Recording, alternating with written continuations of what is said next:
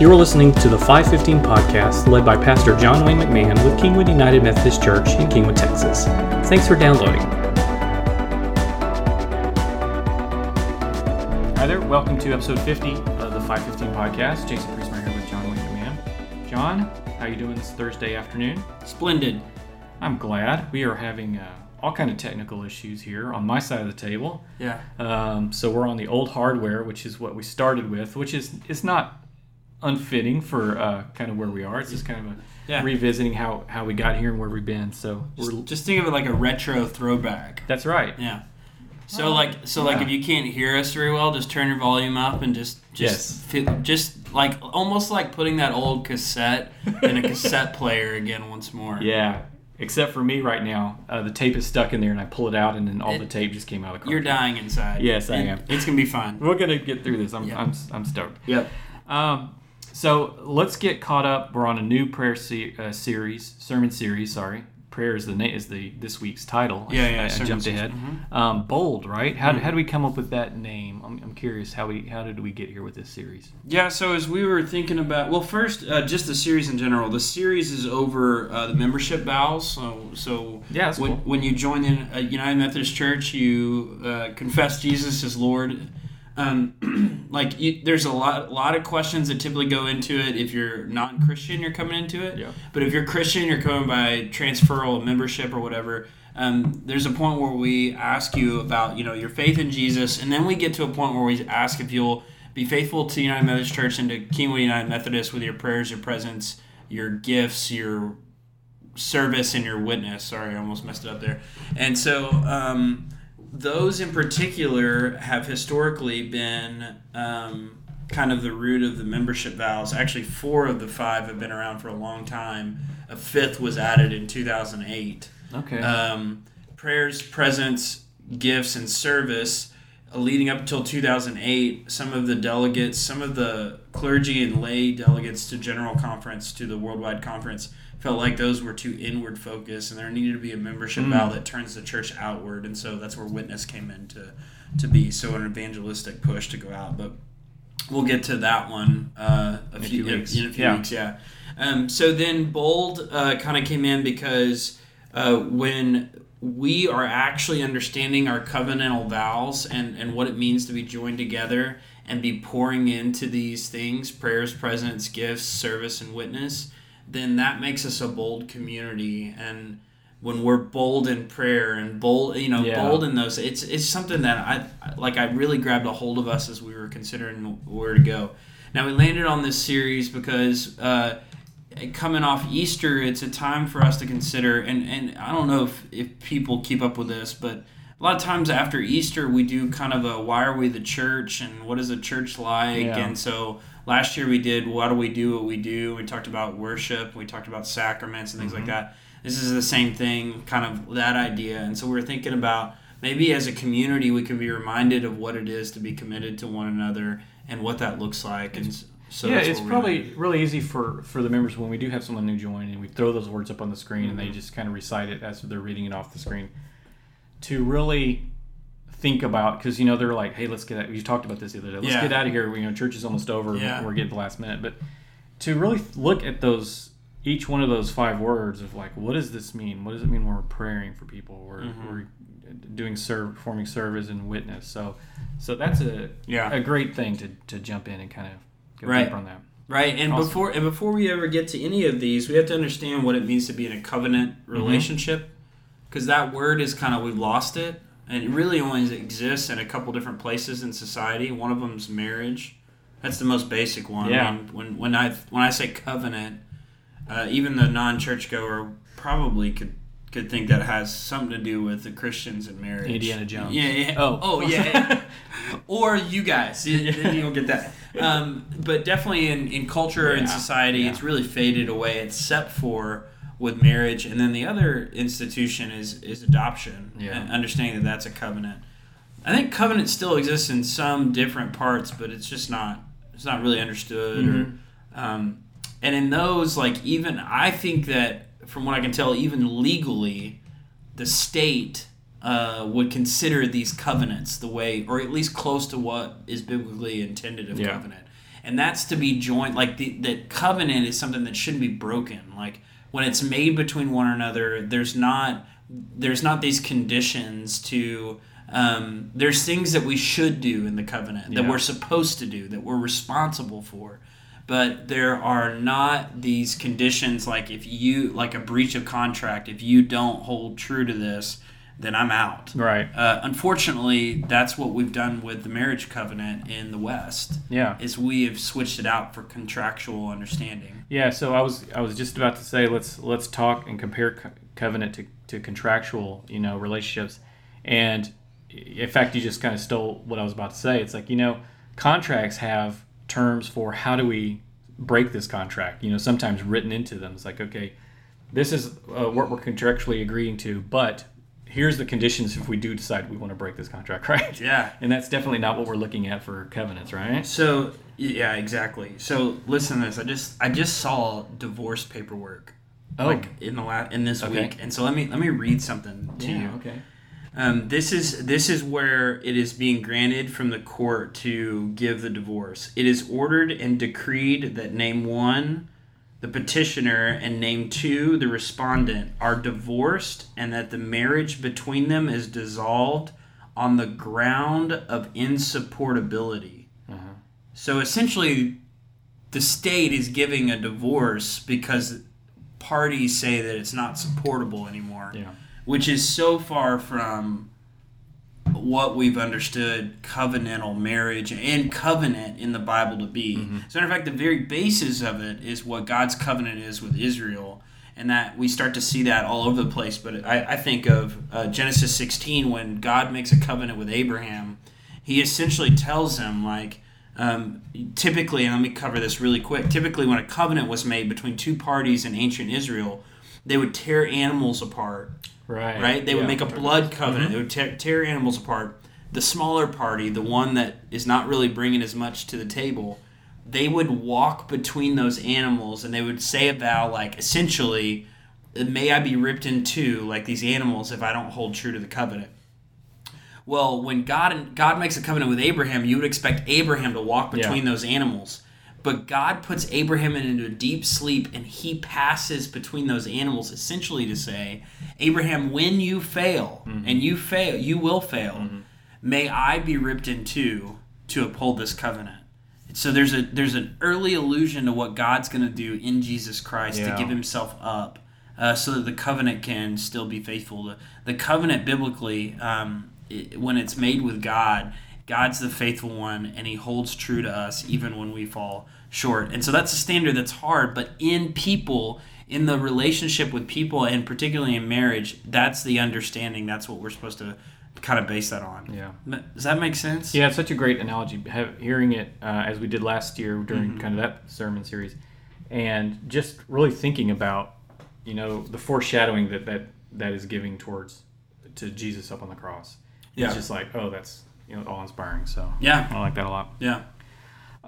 So we've also been talking a lot about covenantal friendships. I know that you made a covenant with your group, one of your small groups, to take some time off after Luke was born, right? And you did that. Good job. What's the importance of having a covenantal friendship with others? Yeah. So the reason why this question is important is because what we're saying is membership to a community is covenantal. So for those, let me pause for a second because I think there's something important here. I was thinking about this before and it didn't make it in our notes. But when we talk about church membership, we're talking about something that brings exclusivity, right? I'm going to make you stop. Oh, sorry, my pen. That's very loud. It's not. When we're talking about church membership, it's not all inclusive, right? Because there's some that are not members and there's some that are members. And some people get kind of uptight about that. Okay. But the reason why there needs to be some exclusivity to church membership, like a bar that we reach when we come into it, is because that brings upon accountability. And so what I'm saying when I'm asking Jason to make these vows, to step it up in this way, so that you can be a part of this kind of exclusive church membership, That's because I am saying I'm going to be vulnerable and I'm going to trust myself in you. I'm going to give myself to you spiritually so that you can support me and be there for me in difficult times through the ups and downs. Yeah. That's why there's a higher level of exclusivity. Now, God's message of love is all inclusive. It is for all to come and receive that and to understand that and to experience that. But the exclusivity of Jesus is that there's a point where we have to step it up a little bit and join ourselves to a community and make those vows. That's why membership vows are important. Does that make sense? Yeah, I get that. Okay, so I wanted to say that before we jumped into the second question. Why is it important to have covenantal friendships? Well, because that's the availability. That's that place of accountability. Because I am saying I am going to pray for you and I'm going to be present there for you when you have a tough day, or when you're in the hospital, or when your family hits it bad, or when you go through Hurricane Harvey and you still need help 10 months down the road. I'm saying I'm going to be present. Yeah. I am not going to find myself too busy for you. And so that's what's so important about this. And in covenantal friendships, in memberships of the church or the body of Christ being joined together, that's where God sanctifies us. That's where he fills us with his Holy Spirit. That's where he continues this journey of salvation so that we become more like the image of God, like what we were created to be. And so that it doesn't happen in isolation, and it doesn't happen in superficial relationships, period. So like if you're hearing this and you've been sitting on the margins, let this be a challenge to go a little bit further in, because God has more for you, and you will not experience that transformation that is promised in this good news unless you do it with people and you open up to people and enter into community with people. Yeah. Does that make sense? I was thinking of an illustration. I couldn't get into the sermon because I was long again. But if anybody's ever read the book, hopefully read the book, because the movie I didn't like as much, but it's the same kind of different as me. Okay. Did you ever see that movie or read the book? No. Okay, it's really good. It's an incredible book. Okay. So in your commute, get the audio book. Right. Just one of my favorite books. Like seriously, one of my favorites. And it's about I won't give away too much, but it's about a homeless man and about another kind of caught up in his own superficial world Christian white man getting to know this black homeless man, and it's just beautiful, beautiful, beautiful story. But anyways, there's a moment when they're eating, and the homeless man, who has hardly spoke, he said, "Listen, I just want to know if you're going to catch and release me." Yeah. And what he's saying is that white folks are catch and release, that they are friends with you as long as it's good for them or they benefit from it, and then they release you. And so it was just a profound moment when he was saying, I'll be the best friend, the homeless man saying, I'll be the best friend you've ever had if you'll enter into that as well. That's what covenantal relationship is about. That's powerful. So that we won't be catch and release friends, but we'll be friends that are going to be there even if I start to be a jerk and like I go through a season where I'm ugly to you and to the people around me. Because I'm in this covenant, we're in this covenant together, you're still going to be there and support, and vice versa. Yeah. That's why that's so important. Yeah, one of my small groups had talked about, or we read this somewhere, that, having that 2 a.m. friend, like if you had to call and talk to somebody at 2 a.m., that they would willingly answer the phone and have that conversation. Absolutely. Regardless of what time you know. And you have that 2 a.m. friend that knows you need help even before you call. That's the kicker, good. I think, that we're with each other. So with all that as kind of the foundation, the first thing we looked at was prayer this week. Okay. Prayer was the jump. That's the foundation of everything. And the reason why I thought this was so important, because we could go on and on about prayer, and we even in this podcast, we can't jump into the ins and outs of prayer. But the two things I covered was in covenantal relationship, there is a responsibility that I am in prayer with the Father, that I'm in communion with the Father, that I'm spending time with God. And so I based that on the foundation of Jesus spending time with God and all the places that was happening, that's where he finds his identity, his hope, and his direction and guidance, his strength, all of that. That's the same thing for us. Being in covenantal relationship with each other, you are depending that I'm spending time with God, so that it is more of God in me and less of me, right? And that he is taking me on to holiness, that he's transforming me, that I'm being guided, that the whole body is being guided by the Holy Spirit if we are all doing our part to be in communion with the Father. And so that is so critical. Then the second thing, be in communion with God, prayer with the Father. The second one is being intercession with each other, for each other. And so the body, the community, the church membership is depending on Jason and John Wayne and whoever to actually be praying for each other.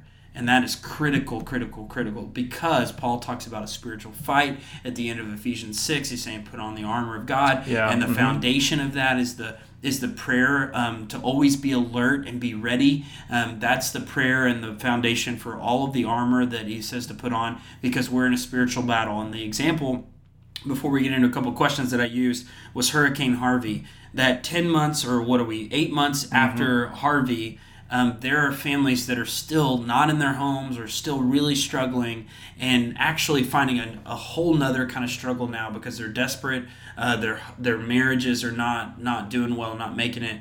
And this is a spiritual fight. This is beyond what happened with Harvey. Now there is spiritual darkness taking place in families, in their homes, or in their apartments, or wherever they are right now, that's tearing apart marriages, that's causing depression to infiltrate those kids' hearts that have gone through this. And so all of that to say, are you interceding on the behalf of those that are in our community? Because we have said we will be there for them no matter what.